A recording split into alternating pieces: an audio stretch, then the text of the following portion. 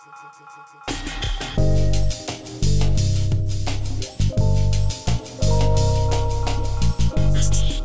everybody, Julian Charles here of themindrenewed.com, coming to you as usual from the depths of the Lancashire countryside here in the UK.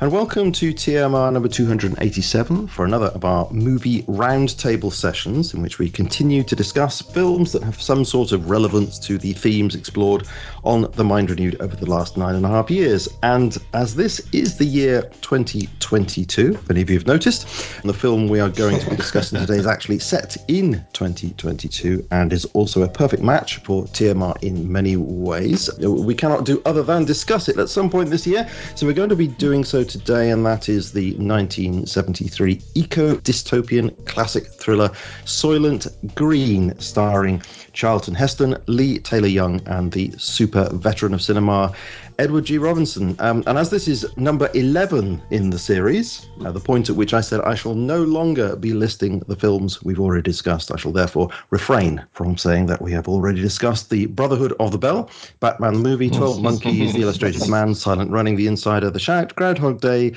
Close Encounters of the Third Kind, Capricorn 1, and today the film that we've already said we're going to be talking about, all of which you will find via the Topics tab on the Mind Renewed website under the heading Movie Roundtables. So today for Soylent Green, we are joined by our crew of top-notch culture critics, Frank Johnson in California, Mark Campbell in Crayford, and Anthony Rotuno in a secret location, as usual, in a UK town known only to himself and MI5. Gentlemen, welcome back to TMR Movie Roundtable. Thank you very much. Thank you. Nice to be here. Thanks, Julian. It's great to have all of you back on the show. Thanks ever so much for agreeing to come on again. So I'm going to ask us now about, well, actually, before I ask about our experiences with this film, I do want to make a bit of a silly spoiler alert, because I think we're going to have to assume with this that everybody, or virtually everybody, knows this film and how it turns out at the end, because we just can't discuss it otherwise. But just in case there is somebody out there who doesn't know this film, please do go and watch it first and then come back and listen to this. Otherwise, this is going to be one massive spoiler here today. We've got to assume that people do know it. Okay, what is your personal experience with this movie? When did you first see it? And how has your perception of it changed over the years, if it has? Frank, when did you first see it?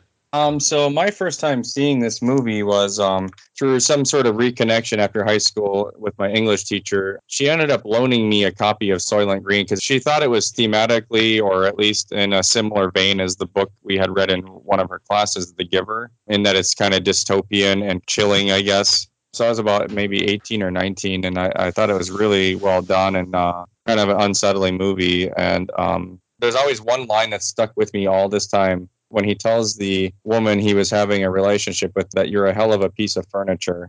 That line stuck with me for 20 years, probably. 20 years, yeah. I thought you were going to say, because Soylent Green is people. That was the other line, yeah. that was the other line that stuck with it, yes. Yeah. Blown it. Yeah, yeah. Spoiler alert.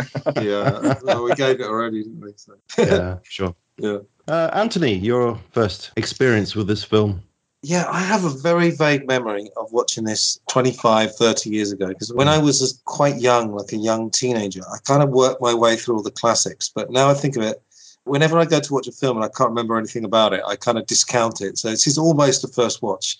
Or I watched it about a month ago when you first mentioned it, and I thought it was good. But for some reason, I guess because the podcast was coming up, I just looked a bit closer and I watched a couple of short analysis videos, and it seemed to be better, even though it was only a month ago. It seemed to be better. And yeah, I've got a couple of favourite lines. Maybe I'll tell you later if you want. But yeah, I really liked it. I mean, with Charlton Heston, unfortunately, I kind of grew up with him at his most wooden. He made one of those airport films, really awful. And then I watched The Ten Commandments, which wasn't bad, but I always just associated him with being very wooden. But I really liked him in this. And I loved the chemistry with Edward G. Robinson. I mean, I just love Edward G. Robinson anyway. So, yeah, I had a good experience with it. Yeah. Mark, you must have seen it, as usual, around the same time as I did. I think we saw it together. I'm pretty sure that we both saw it for the first time together, actually, when we were sharing digs in London, so in the late 80s. Mm-hmm. Because I remember you commenting on, there's a particular scene that's quite violent, and, you know, somebody assassinates someone else, which I'm sure you'll discuss, and you remember thinking, well, it's too violent, it's too horrible. You probably don't even remember that. No, I actually don't remember that. No, not at all. I know that I had watched it years and years ago, but I couldn't remember what the context was. Yeah. There was a magazine called Starburst, which I used to get when I think it came out in sort of 78, 79, and that talked about a lot of films that I was too young to see. So they talked about Soylent Green there, so I knew of it. But it wasn't until I was sort of 18 that I think I first watched it. And I suppose I think to be honest, my initial reaction was, gosh, those titles, that music, is this really a science fiction film? Which is a brilliant way of starting the film. Wrong foots you from the off, I think. Yes, that's right. Yeah. That's a really quick question. Is this quite a famous film or not? It's funny about a famous film because Sarah's dad, he's a bit of a science fiction fan, never heard of it. Yeah, I'd barely heard of it. It's weird. I know here in the States, it's not super famous, but like it's been referenced in different popular culture here and there. Like I swear The Simpsons probably mentioned it. So there is some awareness of it in the popular culture here. Yeah. Actually, there was on Facebook when I was on there more, there was a drink that came out, some sort of soy protein supplement or something. Yeah. And it was called Soylent. It's like a coffee drink or something. And I'm like, did you guys really research this? Maybe somebody was pulling a joke on them and the marketing or the product developer. I remember seeing a massive poster at Charing Cross Station and thinking, what is this? Yeah, exactly. Is this a massive joke? What's going on? Yeah. I just feel like in a parallel universe, the final line could be one of those really famous movie lines, but you know what I mean? But I'd never heard it. It's strange because I've watched loads of these dystopian things. I don't know how it slipped through the net, but anyway. I think it's quite a famous last line. It's Soylent Green is people. For me, that's a famous line, but referenced in, was it Cloud Atlas? One of the characters shouts that. I think he's been taken out of a care home or something, and he shouts it, Soylent Green is people. Yeah. I suppose at the Oscars, maybe when they go through famous lines, they probably wouldn't want to include that, would they? Yeah. It's a bit of a big, massive spoiler line, isn't it, really? Oh, of course. Yeah. It's like the punchline of the movie, yeah. That's the trouble. I was just going to say that, I saw it about a month ago or so to decide, is this worth doing? And then I looked at it again a few days ago. And the first time I just thought, actually, this is a bit overrated. I'm not sure it's that great. And then a couple of days ago, I thought, this is a really good film. So I don't know. It's just a change of mood. I don't know what it was. I sort of equated it a bit with Capricorn 1, funnily enough, in that they're both doing a slightly similar thing. And they're both slightly flawed, but sort of entertaining, I put it on about that level, I think, myself. Yeah. I think this is less flawed, actually, than Capricorn 1. Maybe. But there are some things, I agree with you. No doubt we'll talk about those. Okay, so I'm going to give my brief plot summary here, which is not brief. So for people who never seen it, or if you've never seen it, go and see it first. If you saw it a long time ago and you don't remember it, here goes. So after a montage of old photographs, so that's a very strange way to begin, great way to begin, illustrating the industrialization and increasing human population of the US over the last 100 years or so, we are introduced to New York City in the year 2022, a place that is now vastly overcrowded with some implausibly 40 million inhabitants, mostly unemployed and impoverished without clean water or proper food, while a small, predominantly male elite has everything it needs in plush, well-guarded apartments, including furniture, not the kind of furniture one might imagine, but young women who serve as concubines to their rich masters.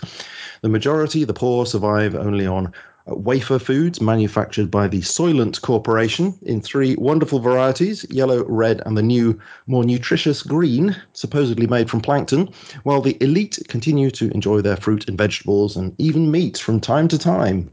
New York City, we discover, is a microcosm of the world itself, now struggling under the ruinous pressures of overpopulation, global warming, and industrial pollution. So living together in New York City in quite cramped conditions, but they do have a roof over their heads, are police detective Robert Thorne, played by Charlton Heston, and his older friend Sol Roth, played by Edward G. Robinson, a retired college professor who serves as Thorne's book, which is like a police researcher who assists with investigations. Now, being a police detective, Thorne is required to do some police detecting, and so he is asked to investigate the murder of a rich and well-connected man called William R. Simonson, played by Joseph Cotton, who happens to be on the board of the massive Soylent Corporation itself.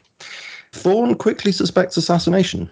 After questioning Simonson's furniture, a young woman named Shirl, played by Lee Taylor-Young, Thorne discovers that Simonson had recently been confiding in a priest, who Thorne subsequently visits, only to find that the priest is completely burnt out dealing with homeless people and reluctant to share details about Simonson's message. Nevertheless, that's enough for the powers that be to get the priest shut up by him being murdered. Thorne is told to drop the case, but he refuses in spite of attempts on his own life. In the line of duty, he carries on. Meanwhile, Sol decides to investigate 2 volumes that Thorne had taken from Simonson's apartment called Soylent Oceanographic Survey Report 2015 to 2019. Very strange to see those dates there, 2015 to 2019. These volumes Sol takes to a library called the Supreme Exchange, where fellow books meet to discuss legal matters. Together they discover that Soylent Green, the new high-energy food from Soylent Corporation, is not being produced from plankton, as the corporation was claiming, but from the corpses of human beings processed via the city's human waste disposal plants. The oceans are dying, and the only sustainable protein source is now the bodies of the dead. What's more, it seems Simonson's assassination was arranged by fellow Soylent board members because they feared that he was close to spilling the beans on the operation. Sol is depressed by the findings, and he decides to go home, a euphemism for availing oneself of the services of the quite popular government euthanasia centre. As Sol is being treated with great respect, the government dignifies death. In the sick culture, Thorne arrives too late to stop his friend from going home, but not too late to learn the truth. Thus, Thorne goes into enhanced action mode and follows the waste disposal trucks into the Soylent human waste disposal / human biscuit making factory, where he witnesses the horrific truth right before his eyes. From shrouded bodies through flesh-dissolving vats to freeze-dried Soylent Green crackers on conveyor belts, he sees it all.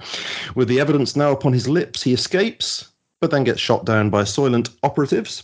As paramedics arrive to tend to Thorne, Thorne pleads with his boss, Lieutenant Hatcher, that his message might reach the books and the Supreme Exchange and therefore have a chance of reaching the Council of Nations.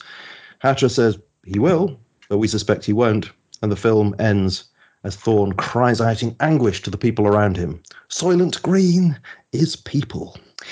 There we are. Grim, but that's it, isn't it? That's quite short. Okay. Oh, thank you. Thank you. I tried to go at some pace. I hope people followed it. That was very well written, by the way. Oh, thank you very much. I did have to write that bit. Right. Okay, so released in 1973 by Metro-Goldwyn-Mayer, directed by Richard Fleischer, who is actually a name I'm not familiar with, although I do recognise quite a few of his films over many decades. Quite a lot of films, actually. Are you chaps familiar with Richard Fleischer? I know him from 10 Burlington Place. As you know, Julian, I'm very interested in that, in the real case there. So, and I looked through his filmography. Yeah, it goes back to the 40s, isn't it? Something like that. I'd never heard of him. Yeah, I don't know a load of his films, though. No. Looking at the list, actually, quite a lot of films I've seen. There's an amazing film called The Boston Strangler. Oh, yeah. Extraordinary film. I don't know if anybody's seen that, where it's the way it's made. You know, the split screens that they did a lot of those in the late 60s, early 70s? Yeah. It's full of split screen work, sometimes like 5 or 6 images going on at the same time. Yes. All the way through the film, and it says weird things with film ratios and picture sizes. It's really, really, really interesting, ahead of its time film. That's the Tony Curtis, wasn't it? Yeah, and the subject matter is really grim, and it's done in a very documentary style. It's a really interesting film, actually. Yeah. And all that split screen stuff, does that actually work, or is that just a fad? I mean, some of it does. It takes a while to get used to because there's so much of it. But there are very clever scenes where, say, somebody's walking up the stairs who's, I think, about to get killed. Well, there's another screen showing you the room they're going to walk into. So it's almost like CCTV if you were to sort of, almost like reality TV shows. Yeah. It's actually really, really ahead of its time. Tony Curtis is amazing. Really good. I recommend that. Ah, surprised to hear that, because I looked at this list and we've got Dr. Dolittle here. And 20,000 Leagues Under the Sea. I think I did see that. I've certainly seen Tora, which is a brilliant film. That is an excellent film. Yeah, I like that. Maybe Barabbas as well, I may have seen. But I don't recognise the others. 10 Rooms Place. Oh, yes, that's right. Fantastic Voyage. I do, yes. That is, that's Donald Pleasance is in that, isn't he? I'm sure he is. Yeah. Okay, produced by Walter Seltzer and Russell Thatcher, screenplay by Stanley R. Greenberg, which was based on a 1966 book, by the way, this film, called Make Room, Make Room by a chap called Harry Harrison. Now, we'll talk more about that in a bit. I just wanted to know, has anybody actually read that book? No, I looked for it for years. Oh, sorry. No, I was going to say, I haven't, but I have a question for the group. I'll give it later. I haven't read it. Okay. I had heard of it, though. I've read some of his books. I've read the Stainless Steel Rat books, but I haven't read that one. The Stainless Steel Rat books. That's the only Harry Harrison books I've ever been able to find. Weird title, I think. Yeah. Make Room. I think they did better with Soylent Green, actually. Yeah. Soylent Green is a weird title, don't you think? It doesn't tell you anything about the film. It's a kind of title that you might have seen the film, but you might have forgotten the title because it's a made-up word. I think it makes you ask the question, what's this about? Which continues into the film, doesn't it? Because, of course, now we've seen it and we're familiar with it. We don't have that same anticipation of what's going to happen at the end. But imagining projecting oneself back into the first experience, that's how it was, wasn't it? You think, what on earth is going to happen? How is this going to resolve itself? The title itself, I think, invites one into that experience. So it's soybeans and lentils, is that right? Yeah. Yeah. Didn't work. Okay, so we'll come back to that in a minute. So the music by Fred Myrow, with the assistance apparently of Mark Fleischer, Richard Fleischer's son. So Richard Fleischer says that is the original music, of course, because there's so much classical music in this film. There is some kind of nude swimming, isn't there, with the frosted glass lovemaking scene between Charlton Heston and Lee Turley-Young, so that counts. All right. Okay. All right. Let's talk about the cast then. So Charlton Heston, what do you reckon? Was that a good choice for Robert Thorne, as this detective? Yeah, as not a big fan of his, I thought it really worked, actually. Yeah. He looked good in his cap. I know it's a small detail, but he just somehow kind of looked the part somehow. And I like the chemistry with Edward G. Robinson. But I must say that if you've seen Double Indemnity, which is one of my very favourite films that Edward G. Robinson made in the 40s, I think, he had a great chemistry with a younger guy in that film. So I think a lot of it was to do with Edward G. Robinson. But yeah, I thought Heston was all right. I mean, it's not sure I buy him as a very dramatic actor, but yeah, as a sort of an action man, I guess. Not bad. He's got that ability to sort of have the world on his shoulders, doesn't he? Like a man of sort of integrity, at least deep inside, that carries the world's hope on his shoulders. He's good at that kind of thing, I think. To piggyback on that, Julian, this is like almost typecast for him at this point, because I don't know the timeline of this, but he has been in, he was in Planet of the Apes. That was an apocalyptic movie. He was also in the Omega Man, where I feel almost the Omega Man is almost very similar to this in that he's, he dies at the end and he's very, covered in very blood. Symbolic and dramatic and stuff. Yeah. Yeah, it's funny. I was reminded of that watching this again. I kept having callbacks to the Omega Man. I mean, I think he's good in it, but I had a problem, I suppose, with his age. The timeline of the film, if it takes place in 2022 and he's in his 40s, then he would remember all that stuff. It should be a younger person that was born after all the animals and all the forests disappeared. I think so, because if you remember, Shirl, who must be, well, she says she's 21 and says she's lying, but she's clearly in her 20s. She says that her grandmother had a funeral. And I thought, okay, so it wasn't that long ago then that things were different. So you're right. Yeah, they hadn't really thought that one out, had they? No, I mean, I was actually thinking it would be interesting to see it remade. I wouldn't mind seeing a good remake of it. And you'd cast a much younger person, almost a teenager, even perhaps an early 20s. I think would make slightly more sense of the timeline. But as has been said here, the chemistry between him and Edward G. Robinson is brilliant, and it's very believable. Yeah. They just look like they're chatting and sort of improvising almost. Part of it they did improvise, apparently. That eating scene we'll come to later. It was amazing. It was improvised. Incredible. Yeah, I read that. Yeah. I read an interesting bit of trivia. Apparently, Edward G. Robinson he died before it came out, didn't he? But he was almost completely deaf, and apparently he wouldn't hear Richard Fleischer shout cut, so he'd carry on. That's right. Yeah. Yes.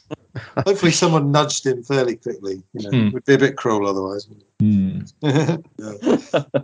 Yeah, he died 12 days after filming this from cancer, apparently. Oh, wow. I think his death in the film was his last scene he shot. So, him dying in the film is a few days before he died in real life.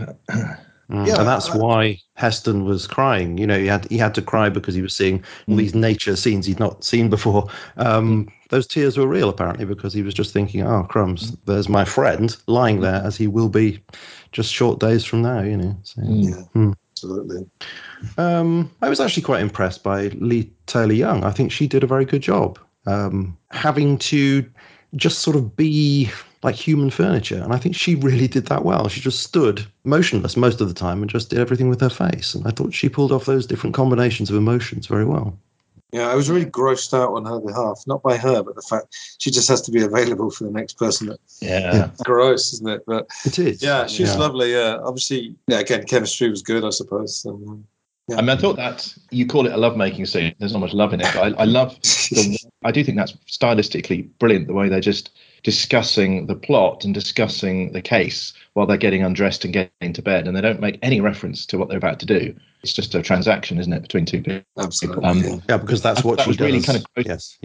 Yeah, exactly. But that's how she survives, doesn't she, in that culture? Yeah, I mean, I thought that was done very well. It was almost so subtly. You had to think, wait a minute, hang on, what's going on here? Yes. Yeah. It was very well done. Yeah. I might just add, for those who might be concerned about such matters, you don't really see anything, so it's all implied. No. And even in the shower scene, apparently, they were actually wearing clothes behind that frosted glass. So there we go. Hang on, so you said there's no nude swimming? I'm afraid not. That's why I asked you, Are you in the nude, Mark? Yeah. Fair enough. Okay, that saves the day. All right, there were some sort of supporting roles here, which were quite significant, I think, as well. For me, the one that really stood out was Leonard Stone as Charles, the house manager of Simonson's apartment block. Very, very strange, sort of sycophant abuser character. But I thought he did that incredibly well. You could see he hated Thorne, really wanted to kill him on the spot, was terrified by him at the same time. That was a really good bit of acting there. Enjoyed that. I thought it was interesting what he was wearing as well. He was wearing a kind of bright red, like a riding, you see these the jackets that the people wear, fox hunters. But it was just like made him stand out more, didn't it? It's this. He's kind of rather effeminate, wasn't he? Was he supposed to be homosexual? Was it? And then he hit the furniture, the prostitutes. They would really whack them and hit them really hard. Very unpleasant character, but as you say, stood out, didn't it, in amongst the other cast? Yeah, that was really memorable for me. That when he was the manager was there, yeah. And he was so polite to visitors. It's such a weird contrast. Yeah. Not so sure about Chuck Connors. He was quite good at fighting. Yeah, I suppose so. He was all right. But yeah, he was all right. It was okay. Joseph Cotton. Yeah, I mean, I was going to say, I don't feel like he had loads to do in this, but I love Joseph Cotton, all the Orson Welles stuff. And he made a film called Niagara with Marilyn Monroe, which I haven't seen for years. I really would like to see that one again. Oh, it's very good. I've seen it quite recently. It is excellent. Yeah, I really want to go back to that. But he's just got that gravitas, hasn't he? Yes. I mean, obviously Edward G. Robinson had a lot more to do than Cotton here, but he did what he needed to do. Yeah, exactly. He didn't really need to try, did he? Yeah, that's it. It just works. Just being on the set worked. Yeah. Just be Joseph Cotton. It's fine. Yeah. And that's sort of his character, isn't it? That he just accepts his fate. Doesn't fight against it at all, does he? So, as you say, he didn't need to do anything. And in fact, that's the character, just very, very passive. Yeah, so this is William R. Simonson who gets assassinated, we know what we're talking about. And he's in this plush apartment and he just basically waits for the assassin to arrive because he knows that the corporation want him because he's been letting the cat out of the bag slowly, and he thinks, well, that's it then. He just resigns himself to his fate. Yeah, in Yes Minister, they'd call him unsound, wouldn't they, Julian and Mark? Right. He's become unsound. Yeah, I like how the assassin was quite apologetic about it, wasn't he? Yeah. Cotton was resigned to it, and the assassin was apologetic. So I just thought it was really interesting. I've never seen an assassination like that, especially one so brutal. Using that weapon. Yeah. And I like the way that the script does this all the time. It doesn't make things obvious, but if you sort of read between the lines, there's a bit where he asks. Charlton Heston asks someone, can you read? And so there's implications. A lot of people are uneducated, can't read. And they live in their cars. That's the other thing. They live in their car. So this assassin, I think, lives in his car with his wife and baby or whatever. Just that's where it exists. And presumably he's been told to say this line by rote. You've got to say this first, then you kill him. And the guy, the assassin, really doesn't have a clue what he's doing. So he's just being used completely. I thought that's a really interesting detail about the education system in the future, if you like. Yeah, it's pick up on that actually. Yeah, it's interesting that we see those crowd scenes, where everyone starts to revolt when the Soylent Green runs out, but you still can't get your head around 40 million people. I almost feel like there was room for some sort of aerial shot where you just see millions of people. This is really just very, very enclosed, isn't it? You're just seeing a tiny little bit of what's actually going on. I don't know. I think they possibly could have expanded that a little bit. Although those crowd scenes were quite good. And I thought so. Yeah. I think they filmed it on the old MGM backlot. I think it was like the last thing they ever filmed before they tore it down. That's right. Yeah. Yes. I suppose those particular crowds were there for picking up their Soylent food, weren't they, for the week on a Tuesday or whatever it was for Soylent Green. Yes. So they were all there at the same time. And I really enjoyed the scoops because the police announced, didn't they? Okay, we've run out of Soylent Green now, so it's time to go home. I didn't really give people much of a chance to move because there were so many people packed together. And then the scoops came along, started scooping people up and putting them in the back of the trucks. And, some commentators have said how ridiculous that is and how laughable. And, I think it's the shock element, It is, you do sort of want to laugh at it. But then when I saw it again recently, for the second time, I thought, what's actually unbelievable about that if it was happening? If it was happening, you'd have no choice. There'd be nowhere to go. You would end up on that scoop. You'd be off balance. Nothing you could do. Some people do actually get out of that situation, but I think that would happen that way. And it is a bit. Yeah, no, totally. It reminded me.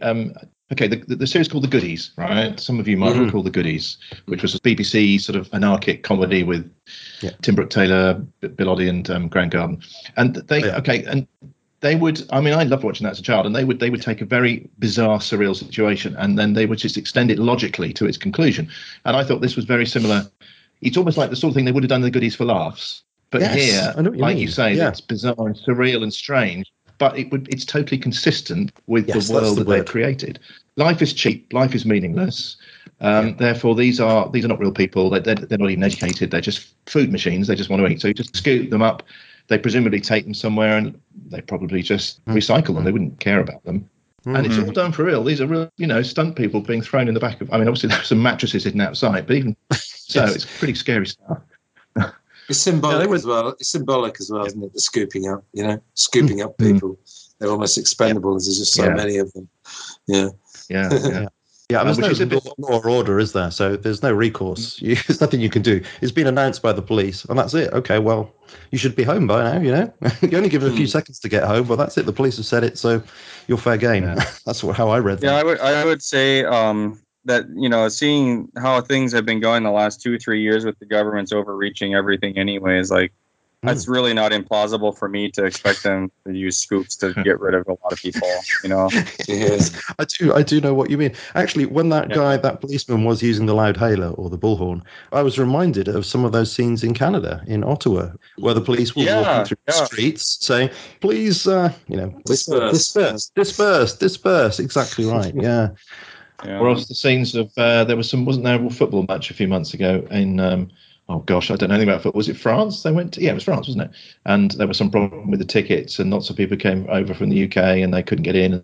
They weren't rioting, but there was general confusion, and the French just sprayed them, or families, children, whatever, just sprayed them, and there were lots of injuries and stuff. I think they weren't rioting. No. They paid money to go to a sporting event, and it wasn't their fault that they couldn't get in. Yeah, I was going to say that about 10 years ago, I was quite involved with some activists in London, and I didn't really know these people, but they made a film. I think it was G7 or G8 in Toronto, 2010. They made a film about it, and the police are very, very heavy-handed, and they actually ended up in these kind of jails, basically, with guards keeping them up all night. So I think protests look quite a bit like that nowadays. Tasers and everything. That's very heavy-handed. That's the other reason I want poo-poo the idea of those scoopers. Now, like back then maybe, but now you see it almost. It's almost to that level, really. You could have a humane scooper, couldn't you? Just scoop them. I mean, I'm sure someone's working on one. And the lack of technology as well. You're just using these. They're like just diggers, aren't they? Really, something special about it. But that was quite consistent as well, because the technology didn't seem to have moved on very much. No, there was a little bit extra in the elite quarters, because she's playing a computer game, isn't she, that Simonson's bought for her. But apart from that, it makes one question whether it really should be called a science fiction film at all. Yeah. Using the dustbin lorries to, to take away the corpses, of course. Yes. Yeah. There's a Ray Bradbury short story. I can't remember what it's called.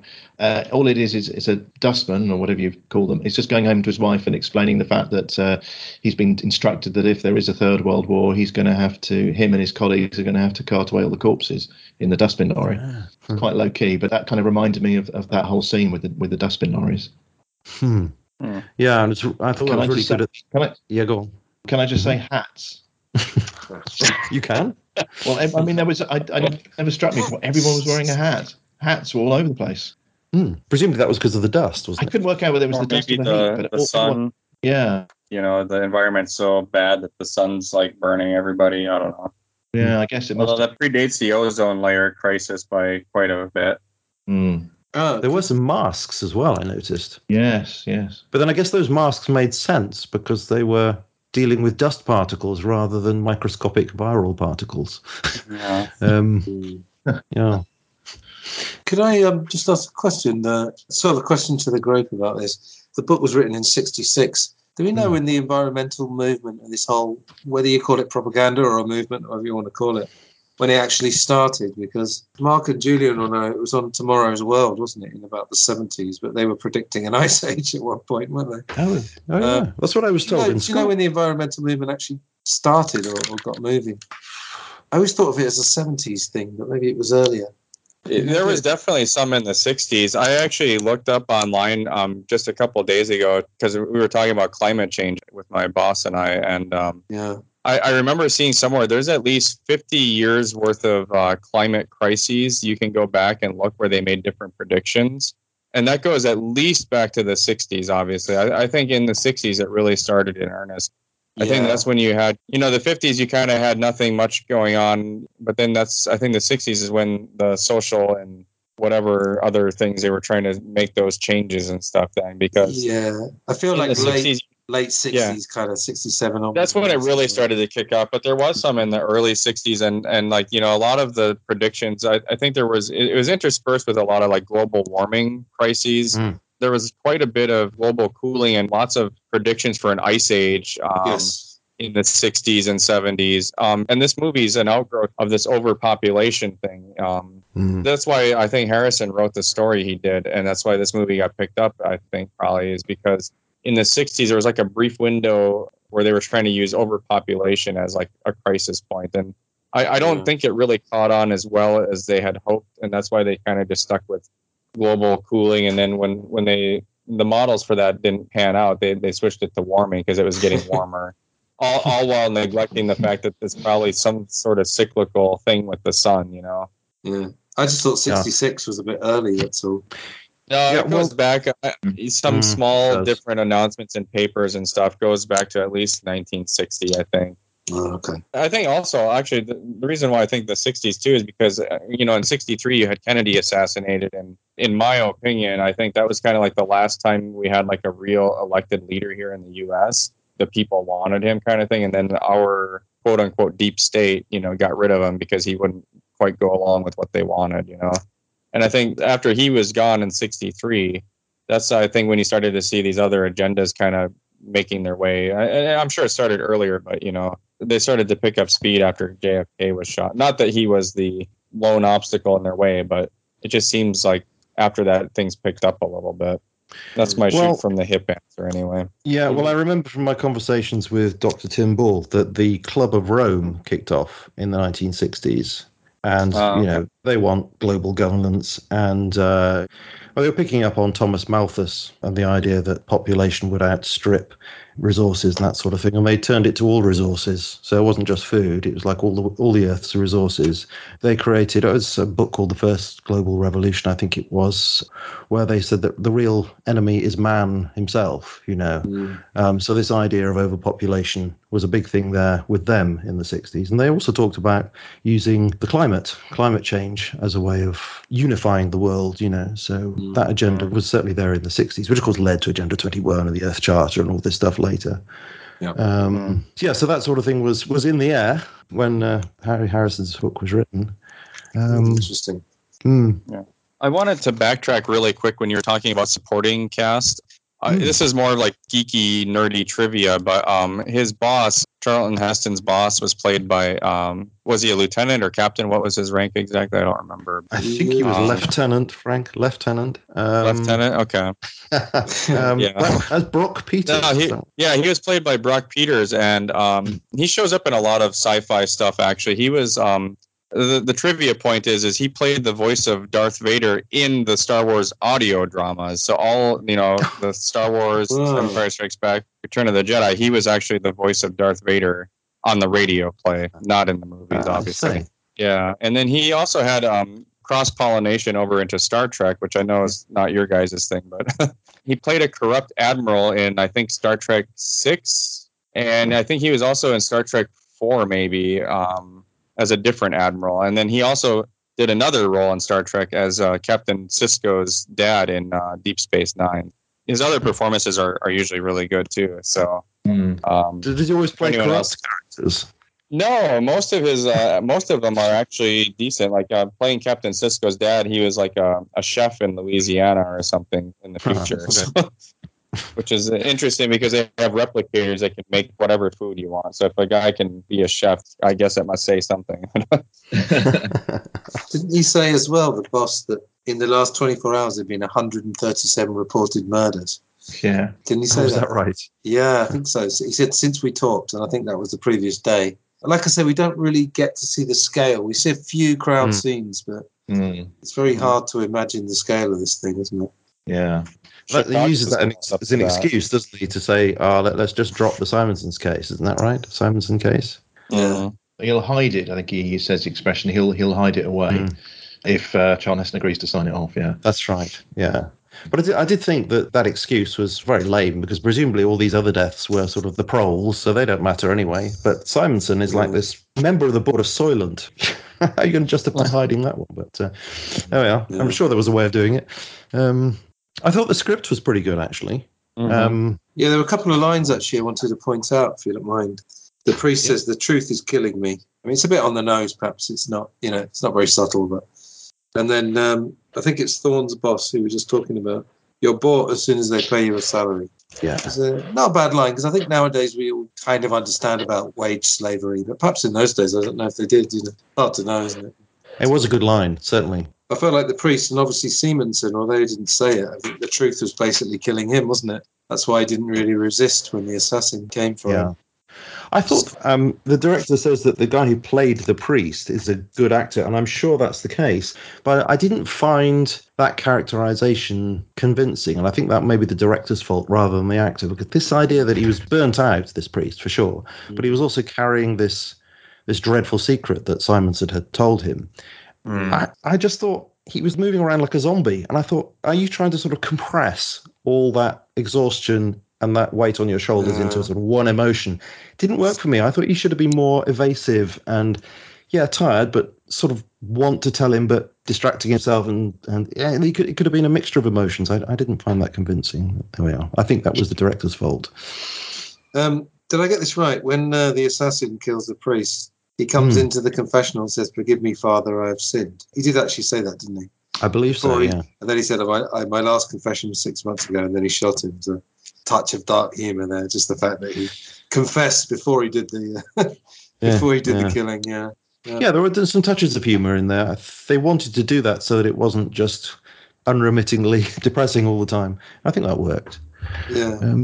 But I didn't notice any of those info dumps, where you tell the audience the plot through what the characters say. I didn't notice any of those. There was one moment when Sol, the Edward G. Robinson character, is saying something a bit like that, and then Thorne, Charlton Heston, echoes his words at the same time, as if he constantly says that. And I thought that was a way of covering over the fact that, it was information that Thorne should have known, which we didn't know, and the audience needed to hear. But by doing it that way, it was like he was saying, "Oh, come on, you're saying this again. I even know what you're going to say next," and it worked by covering it in that way. But it was the only moment I thought where that kind of thing happened, but they got away with it. Yeah. I mean, wasn't Edward G. Robinson just brilliant? I mean, he was very good. He's obviously, he's had such a long career. He's just one of those people, a bit like Joseph Cotton. Just a few lines and a look, and it conveys so much. Oh, absolutely, yeah. Like particularly during that eating scene. That was wonderful. I thought it was interesting that Thorne says to him, he's sort of mocking him, very gently mocking him, sort of saying, when you were young, people were better. And it kind of struck me that I think if you look at any point in history, people are always probably saying that people were nicer back then, you know?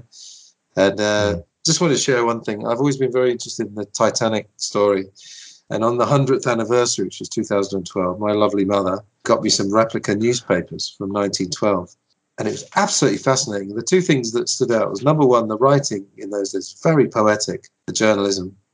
And the other thing was that I read a whole edition of, I don't know which newspaper it was, one of the American ones, and they just kept going on about the pace of modern life. It sort of struck me, do you think that in every point of history, people are probably always saying the same thing, that, you know, life's going too fast? And, you know, it makes you wonder, doesn't it? Yeah. There's always been a pining for the good old days. I think so, yeah. Can you imagine if, you know, we were back in like 300 BC and they were saying, people were much nicer in 400 BC. It's not beyond the realms of possibility, is it? I've heard people pine for the war years because of the, you know, the camaraderie that was experienced. So there can be even in really difficult times, there can be some aspect of it that is good, and one can perhaps, you know, put to the back of your mind some of the grotesque parts of it and remember the good bits. And yeah, I've heard people say, oh yeah, back when I was in the Navy or whatever, you know, it was so different then, and it's interesting. Yeah. Mm-hmm. Yeah, I wanted to go back to this make room. There were some differences. I've not read the book. There were some differences in. Apparently, the cannibalism theme is not in the book. Really? It's all about overpopulation. Yeah, so the overpopulation, resources being hoarded by a small elite class, overcrowding, this kind of stuff's all in there. Crumbling infrastructure, but yeah, the cannibalism thing is not there. So that was for the movie. Yeah, and the furniture business as well. Shirl is the name of the lady in it, but she's live-in mistress of a rich criminal. But she's not furniture. Yeah, soylent steaks are mentioned in the book. Soy and lentils, not human beings. So yeah, making that into human beings is the thing that just the film does. Weird. Oh, so you're saying the whole Soylent Green is people thing is not there at all? None of that? No.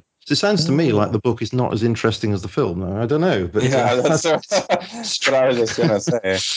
I mean, that was a great change in that case. I mean, it's classic stuff. I think so. And I think actually the furniture business was a good idea. And apparently Harrison is quoted as saying that the furniture girls are not what the film is about. It's completely irrelevant. But I don't know. I think it does. It contributes to that sense of, you know, the valuelessness of human life in that culture. Yeah. So I think it does work. So I wonder why he said that. He's just mad that they did a better job with his story than they did.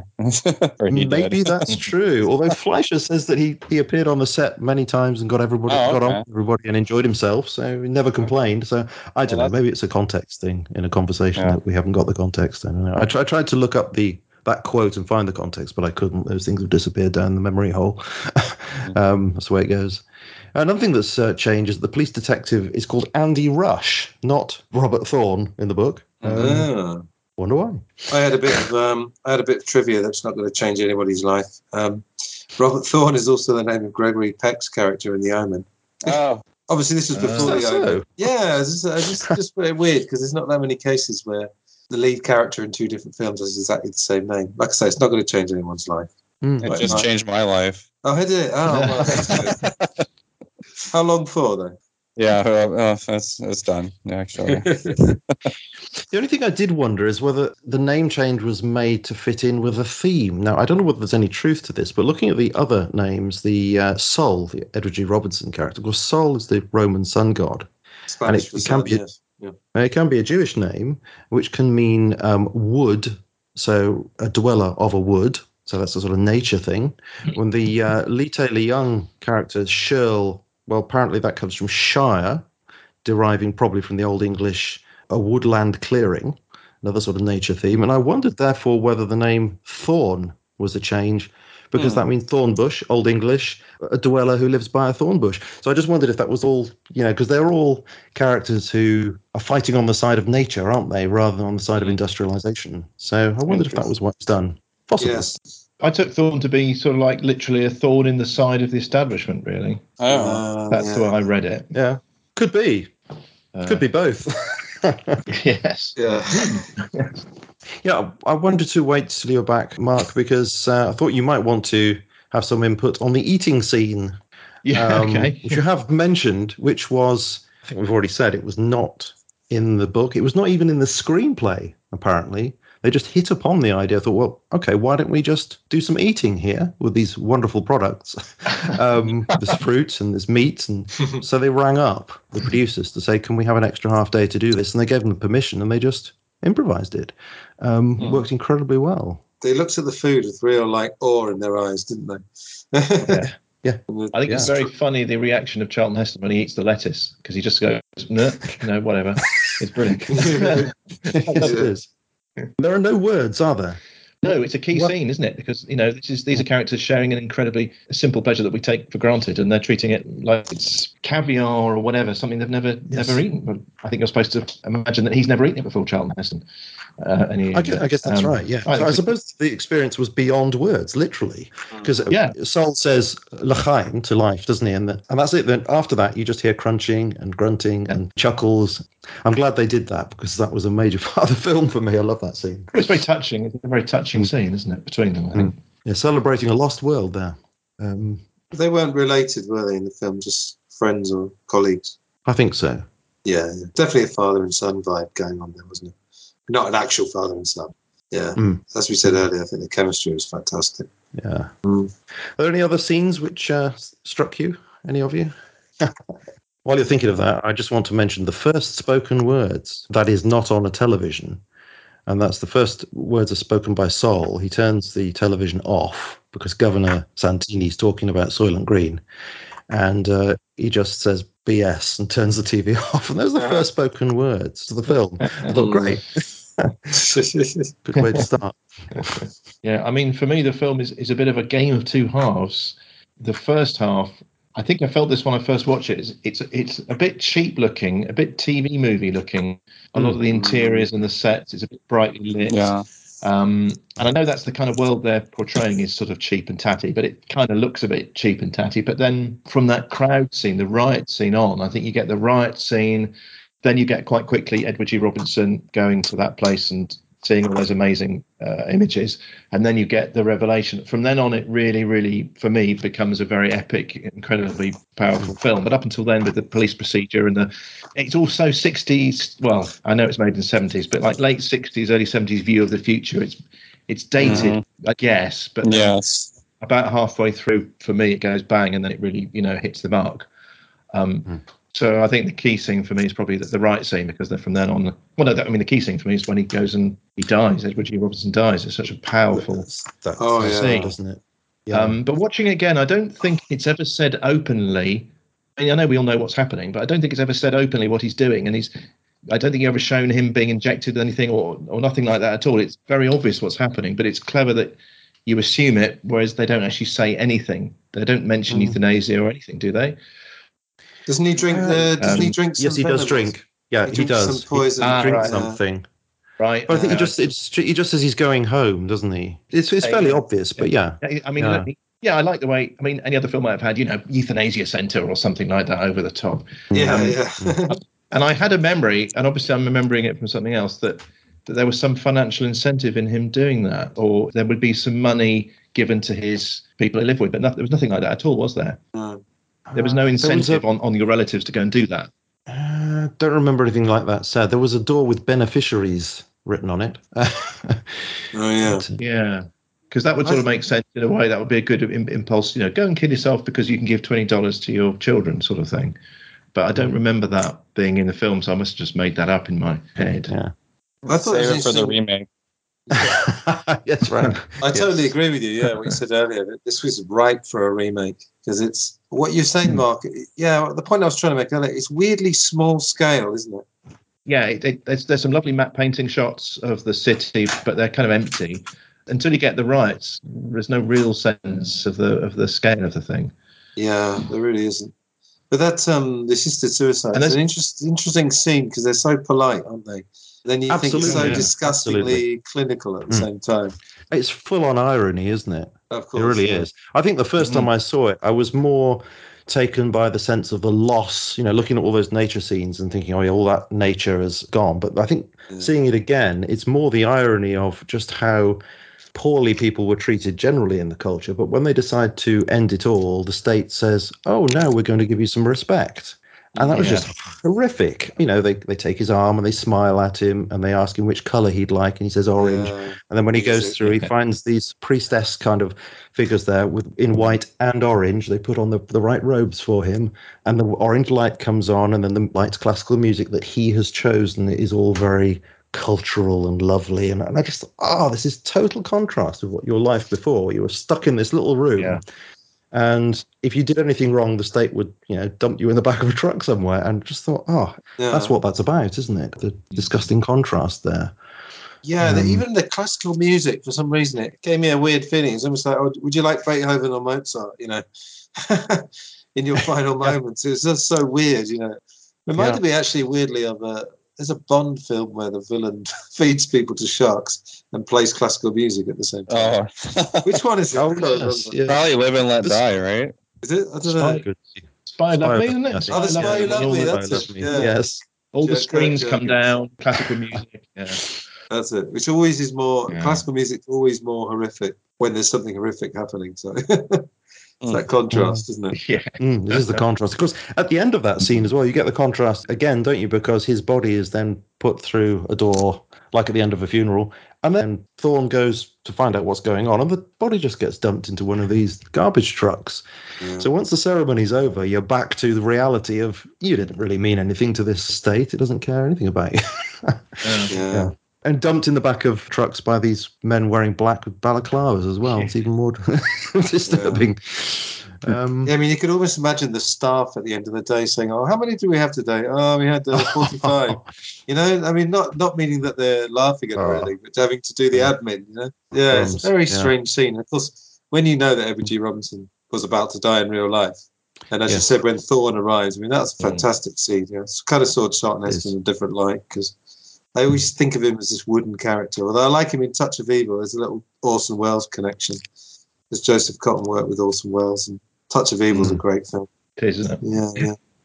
Edward G. Robinson's wife couldn't go to the studio those days, apparently, because she just couldn't bear to see him there on the bed, as he would be just in a couple of weeks from then, really dying. So she just couldn't handle that. Fair enough.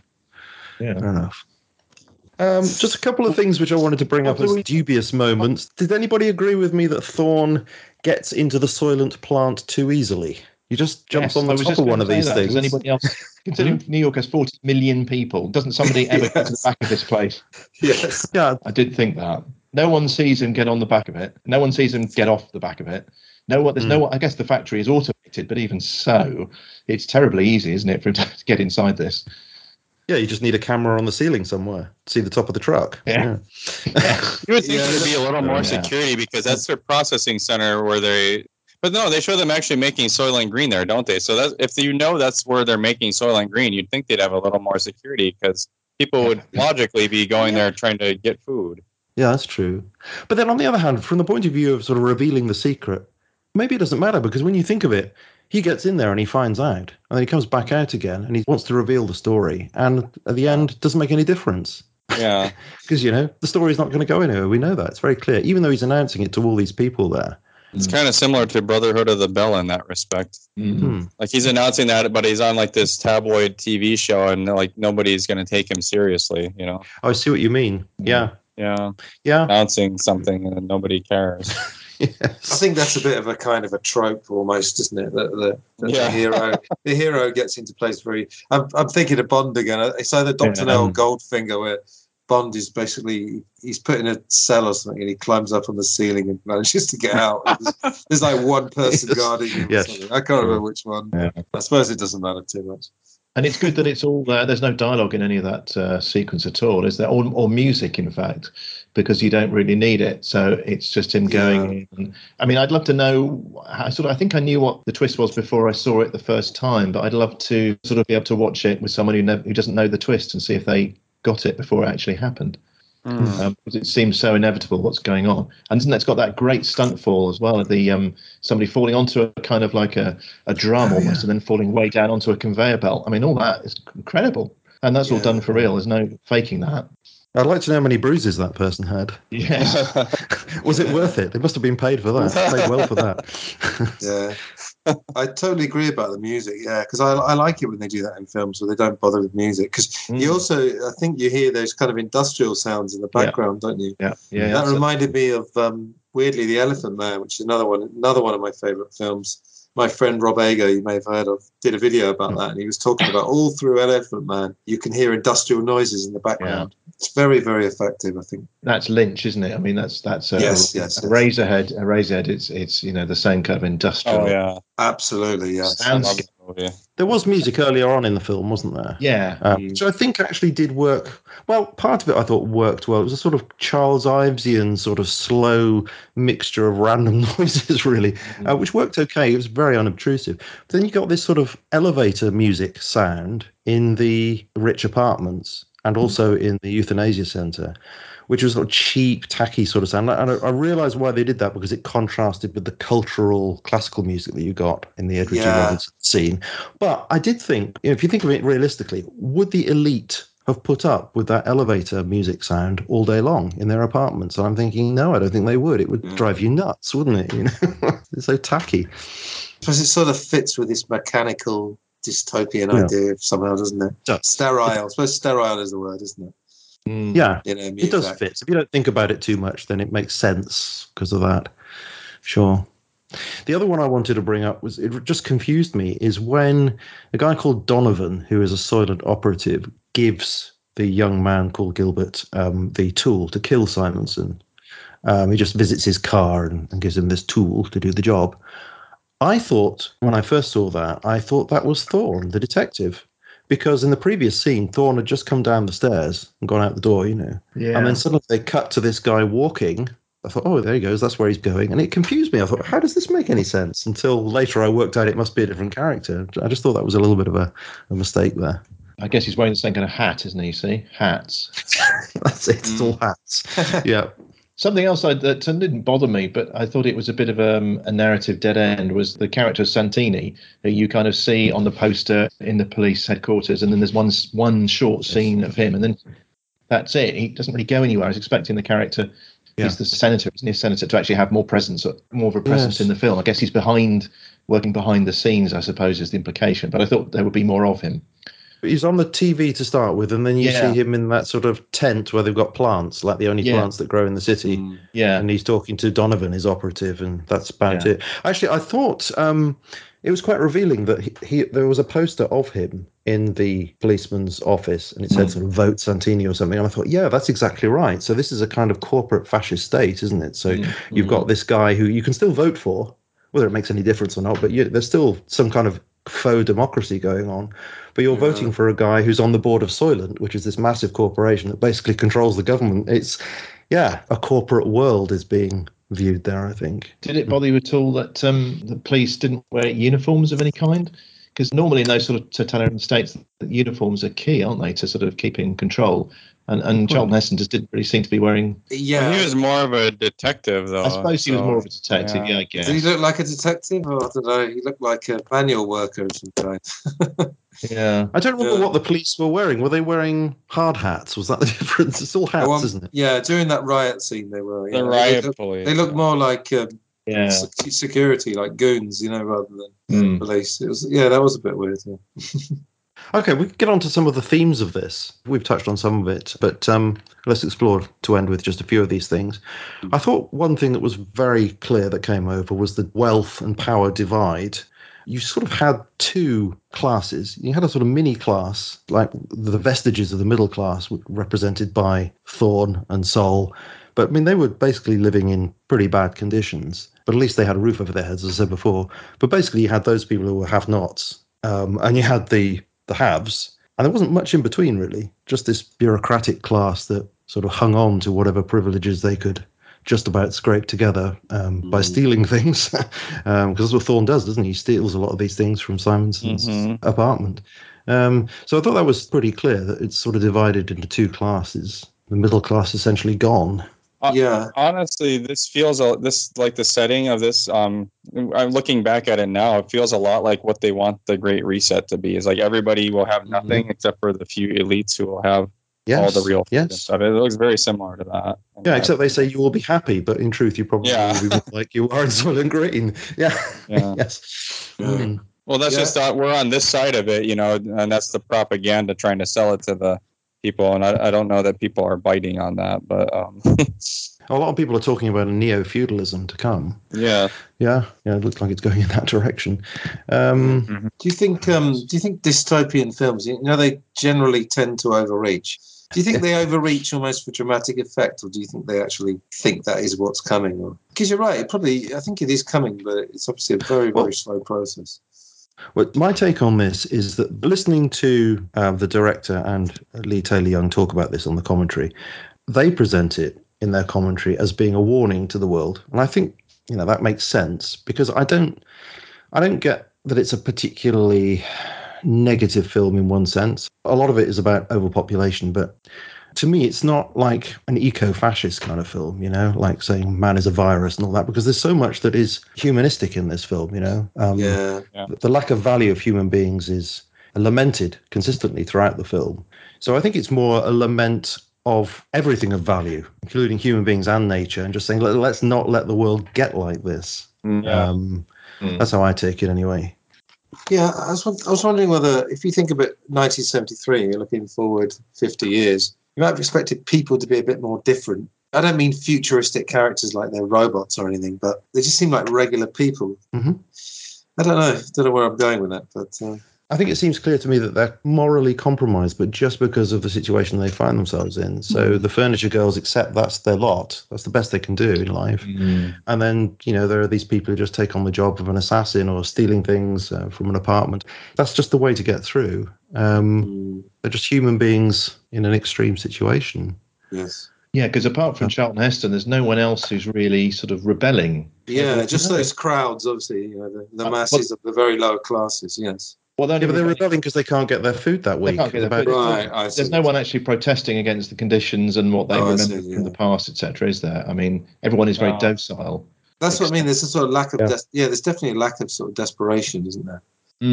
It's because it's gone too far, and that's part of that message, isn't it? We must not let whatever it is, we must not let it go that far.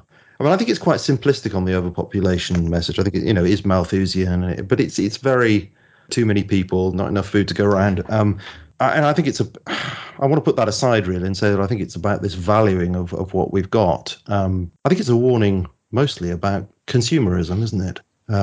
Industrialization.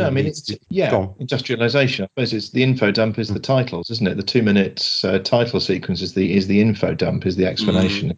It's industrialization. But the thing is, how can you avoid industrialization? It's what happens. That's kind of my criticism of it, because that's the industrial. I thought that was very tangentious, as I said at the beginning, because the industrialization leads to overpopulation, and then whatever wealth people generate gets put back into just creating more human beings, as everybody ends up just cluttered and resources get used up. It's all very basic and it's a bit simplistic, isn't it? Yeah.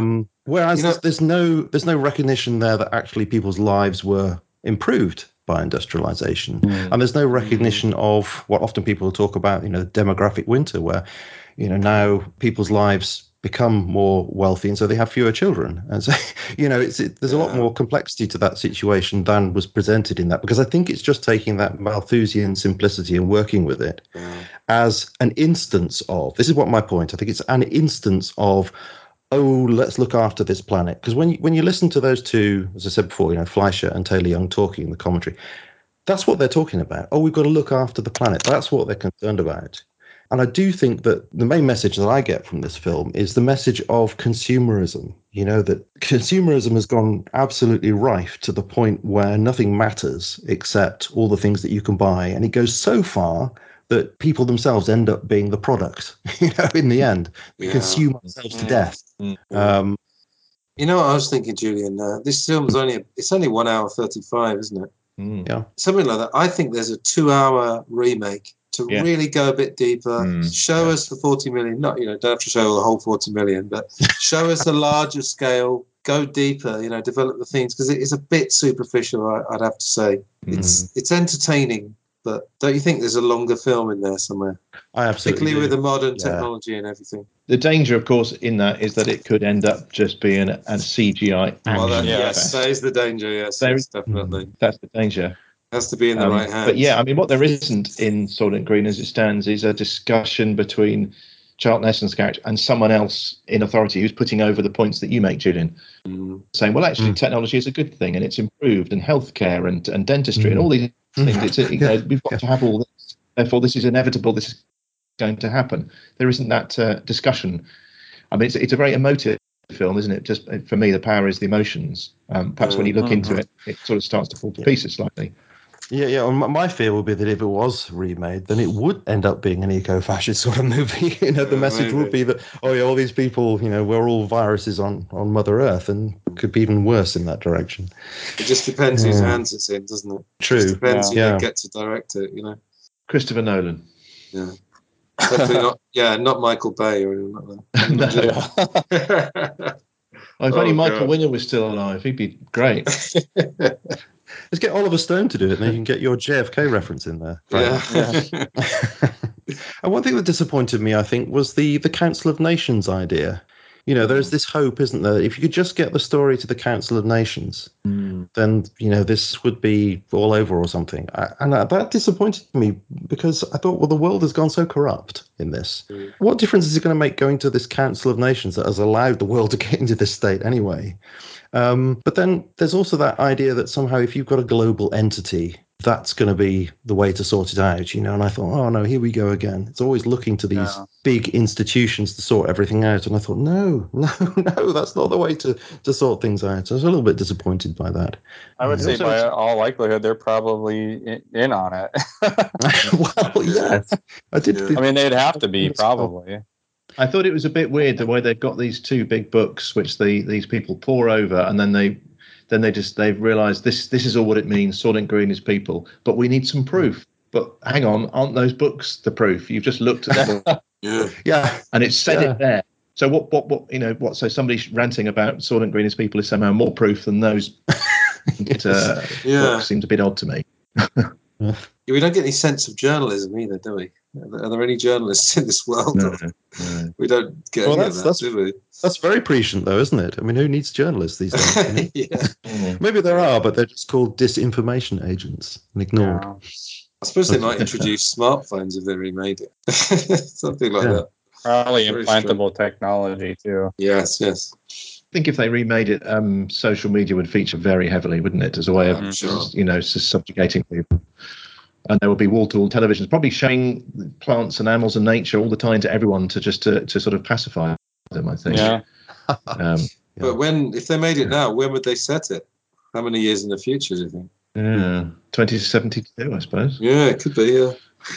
Perhaps it's best not to mention the date. That's always the safest thing, I think. Yeah. A few years later, yeah. In the not too distant future. Yeah. One thing I thought is if they were making it now, they would have gone for programmable digital money and universal basic income. Because, I mean, most of these people are not working. They must be receiving benefits. Well, it must be a universal basic income, mustn't it? But they've got money in their hands and they can spend it every Tuesday. And they've got to spend it pretty quickly. And if they don't spend it, then presumably it's run out till next time. So I thought, programmable digital money would work very well for a new version of this. You get a crypto coins that are only redeemable on a certain day of the week, Yeah. And they use the blockchain to make sure that it's not used or something. Yeah. And only Soylent products. Yeah. Yeah. I feel like we found lots of holes in this film. It was going so well. Like we were all saying how great it was, and now we really. I still think it's a good film, but it is a good film. I think it's a measure of the respect we have for the film, isn't it? That we've bothered to see holes in. Do you know what I mean? We're taking it that seriously, so much, and then have started thinking, okay, well, this could be improved here and there. You wouldn't do that unless you actually love the film, I think. I want to end with it's a quote from a German film encyclopedia that I found. I think it was on Wikipedia. I thought it was quite a good quote. Although I would quibble slightly with the word capitalist here. I might substitute a crony capitalist or something like that, or corporatist. Here's the quote. I think it's a good quote. If you want, you can see a thrilling crime thriller in this film, By means of the brutally resonant scenes, however, the director makes clear a far deeper truth. Soylent Green must be understood as a metaphor. It is the radical image of the self-consuming madness of capitalist mode of production. Oh, well, so I would change that. Corporatist mode of production. The necessary consequence of the reification of human material to the point of self-destruction are forcefully brought home to the viewer. I like that last sentence. Nice. The consequence of the reification of human material to the point of self-destruction, forcefully brought home to the viewer. So we become the product and we eat ourselves. Yeah. Yes. I did want to ask you, about the symbolism of humans eating each other without realizing they're eating each other. There must be something there. I don't know what it is, but... This is actually a good point, Julian. I think you and I had kind of discussed just recently about how there seems to be this underlying theme of cannibalism that pops up here and there, you know. Yeah. I think I had just sent you an article where the New York Times had just recently put out an article saying that there's a time and place for cannibalism or something. I have it here. It's called A Taste for Cannibalism, ? A spate of recent stomach-churning books, TV shows, and films suggest we've never looked so delicious to one another. Yeah, it mentions a number of cultural things, a TV series called Yellow Jackets, a novel called A Certain Hunger, a film from this year called Fresh, Tender is the Flesh, a dystopian novel, 2020, Raw, a film from 2016. Yeah, so it seems to be in vogue at the moment talking about cannibalism. There was a TV show too, Santa Clarita, I think, which had to do with cannibalism. I guess you all know what predictive programming is, don't you? Yeah. Yeah, the idea of... That's what I was thinking. Yeah, that's kind of the angle I was going with Julian, because I had told him that there's photos, you can find them online, of different celebrities at these parties that look like they're a cannibal party. So like they have these tables made up to where there's like, it looks like a dismembered person with blood everywhere, and it's like supposed to be like a dinner event or something. It's like I've seen one picture had like Gwen Stefani and like different celebrities. And that gets into a whole nother weird direction, I guess. But it's kind of weird that there's this kind of fascination with cannibalism, a seeming fascination with people who are so-called elite, you know. Yeah, I tend to think this is a coincidence. I think so too. You know, I don't think this movie. I also tend to think it's. No, and I think it's, where can you next go to be sensational and get an audience? I think this is as cynical as that, really. But it is just an amazing coincidence that the same theme should pop up in exactly the same year as the film was set. But Well, there's another famous article, Julian, isn't there, called Normalizing the Unthinkable, that we've talked about lots of times. And this sort of predictive programming, I'm sure your audience knows what it is, but it's when themes are put in TV shows in advance to almost prepare the public to accept something, What was I don't know if it was a podcast or a book I was listening to. They were saying, when you're talking about horrendous things done by powerful people, first you deny it and then you normalize it. Don't know where that came from. Where did that come from? I can't remember. You deny it, and then when you can't deny it anymore, then you find a way of normalizing it. Which I think is absolutely what happens in many of the, not necessarily with cannibalism, but with any of these dark things. Yeah. Because if I observe this all the time with my family and people I talk to. Suddenly, things which a couple of years ago you thought, you're a mad conspiracy theorist or you're paranoid, people just accept it, and because it just drifts into the culture, and it's a very, very subtle thing, but it happens everywhere if you look for it.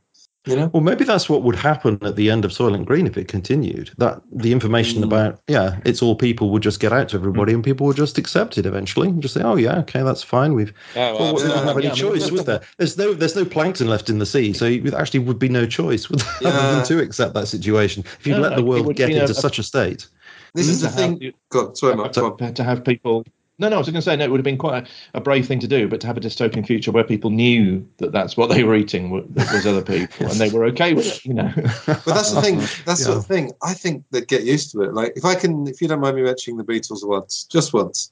Go on. You know the Paul McCartney is dead rumor that he might have died in 1960. I don't believe that, by the way. Whenever I'm on Beatles shows, because I'm sort of Captain Conspiracy in the Beatles world, they always ask me, what do you think about Paul McCartney is dead? And the only original thing I can come up with nowadays, I said, if Paul McCartney went on TV and said, actually, I did die, I'm fezzing up, I am William Campbell or Billy Shears, within a couple of months, I reckon everyone would get used to it. Yeah. As bad as that sounds, everyone would go, "Oh, that's a bit weird about Paul McCartney." But the news cycle, there'd be 100 more news stories in the next 3 months, and people would go, "Oh, that's that weird about Paul McCartney." And a lot of people would also say, "Yeah, and we always thought that." Even though they didn't. Yeah, that's it. Yeah. It's a weird thing that people do, isn't it? Yeah. It's like with these COVID measures, loads of people coming out saying, "Oh, yeah, I didn't really believe in them after all," and trying to rewrite their own history. Mm-hmm. Well, no one wants to feel like they've been duped, Absolutely. You've hit on something perfect there, Frank.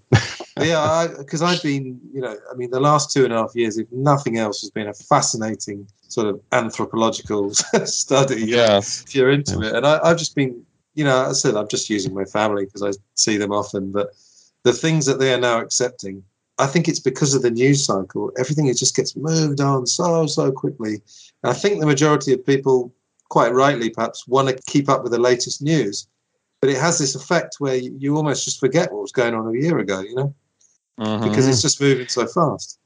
Do you think people will forget meat in due course? Will we be happy with eating cricket protein and things in future? Do you think we'll all forget it and say, "Oh, yeah, it's completely normal. We eat these new faux meat products." And I don't think it'll catch on. I hope not. I mean, I've been eating this year, and I don't know if they're any good, but those no meat. The kind of bacon, the sausages. I'm not really mad on soy protein myself. Yeah. But I've been experimenting with it. And I think we all just get used to things very quickly, don't we? Humans are very adaptable. And I've just almost forgotten about, I buy this minced beef that's not minced beef. Really? And I don't know if it's me or it's everybody, but you just get used to it. Yeah. It's one thing we're very good at, isn't it? I've actually tried the cricket, like chips that had cricket protein in them. Mm-hmm. They weren't terrible, but I wouldn't say that they're, that's nothing really special. No. Well, I ate crickets when I was in Thailand, but they were so they were garnished with so much oil and salt. They could have been almost anything, Yeah. Well, I don't mind the idea of eating crickets. What bothers me is getting rid of thousands of years of normal food supply and then potentially handing over our food production to corporations, which could end up to be like the Soylent Corporation, massive entities upon which we are increasingly dependent and part of this control grid. And I think that is very dangerous. Yeah, a lot of the farmland, a lot of the farmland that's being bought up. It's not just being bought up by corporate interests; it's being bought by China. So that's another danger, The CCP owning farmland everywhere. And then on top of that, we have Bill Gates here buying a lot of farmland. It's not good. Helpful. It really is not. No. Billionaires in charge of massive food production. No, it really is not. No, especially when they're psychos. Yeah, indeed. Psychos with man boobs, even worse. Yeah. Yes. Well, talking about food changing. Yeah, I mean, I'm a massive fruit eater, and I've got to say, the fruit that I buy in the supermarket. I've just moved back to England the last year and a half. To me, it's unrecognisable from the fruit I got in Spain because it was that much closer to the source. I don't know what these oranges are that I'm eating now. It sort of tastes vaguely of oranges, but, obviously there's not much seasonal fruit in England. So I'd say the fruit I'm eating is almost unrecognisable, honestly. Yeah, I seem to remember enjoying fruit abroad more than I do here. We don't do fruit in this country, do we? Really? The fruit in Spain, where I was living until a year and a half ago, it's lovely. Oranges, bananas. One day you'll forget it, Anthony. When you're eating Soylent fruit, you'll forget what the real fruit tastes like. Yeah, I think I've forgotten already, to be honest. That's a year and a half back in England, but very interesting. Okay, well, I think we've done this film. Fantastic film. I know we've poked holes in it, but I love it. I think it's a wonderful film, and it could be remade, and I'm sure that could be successful. But I enjoy it as it is. And there are a lot of good messages in there. For me, the main message is let's not let the world get into that state, either environmentally speaking or corporately speaking, because I don't want to be eating cricket crackers for the rest of my life, even though they may taste nice. I don't want all that to be in the hands of a few billionaires. Thanks very much. We need to be diversified and doing things on as small and local a level as possible in all things. So thanks ever so much for all three of you for coming on again. It's always a pleasure to speak to you. And look forward to next time. Thanks for coming on. Thank you. Thank you very much. Yeah. You always know it's a good film review because stuff has come in the moment. I've suddenly reassessed all the stuff I thought before we had this conversation. So it's obviously been a good one. Next movie is Deathbed, the Bed That Eats, right? Yes. Yeah. Please. Oh dear. Actually, the next one may be a very British coup. Did you get that? Ooh, nice. Have you got that DVD, Mark? Did you get it? Yeah, you sent it to me. I've got that. Good. Thank you very much. Have you seen that, Mark? No, I did. Oh, you'll love it. Yeah. Don't know anything about it, so it'd be good. It's got some similarity to the British House of Cards, but I think it's actually better. I was going to say, when you mentioned it to me, my first thought was House of Cards, which again I haven't seen. So No, I've not seen that either. No. Yeah, I think it's just better. I think the main guy. What's the name of the main actor, Julie? Ray McAnally. Yeah, brilliant. Brilliant. Yeah, he was brilliant, wasn't he? He really was. Yeah. And Keith Allen's in it. He's also very good in that. Okay, that's good. Yeah. It's like Yes Minister, but with real murders in, isn't it? So. Yes. It's House of Cards meets Yes Minister. As opposed to the fake murders and Yes Minister. Yes. Okay. Thank you very much. Thank you very much, chaps. Okay. Love you all. Show notes for this programme can be found at The Mind Renewed, themindrenewed.com. Podcast music by the brilliant Anthony Rajikov, attribution non-commercial, share alike 4.0 international. You have been listening to me, Julian Charles, and my guests, Frank Johnson, Mark Campbell and Anthony Rotuno, and I very much look forward to speaking to you again in the near future.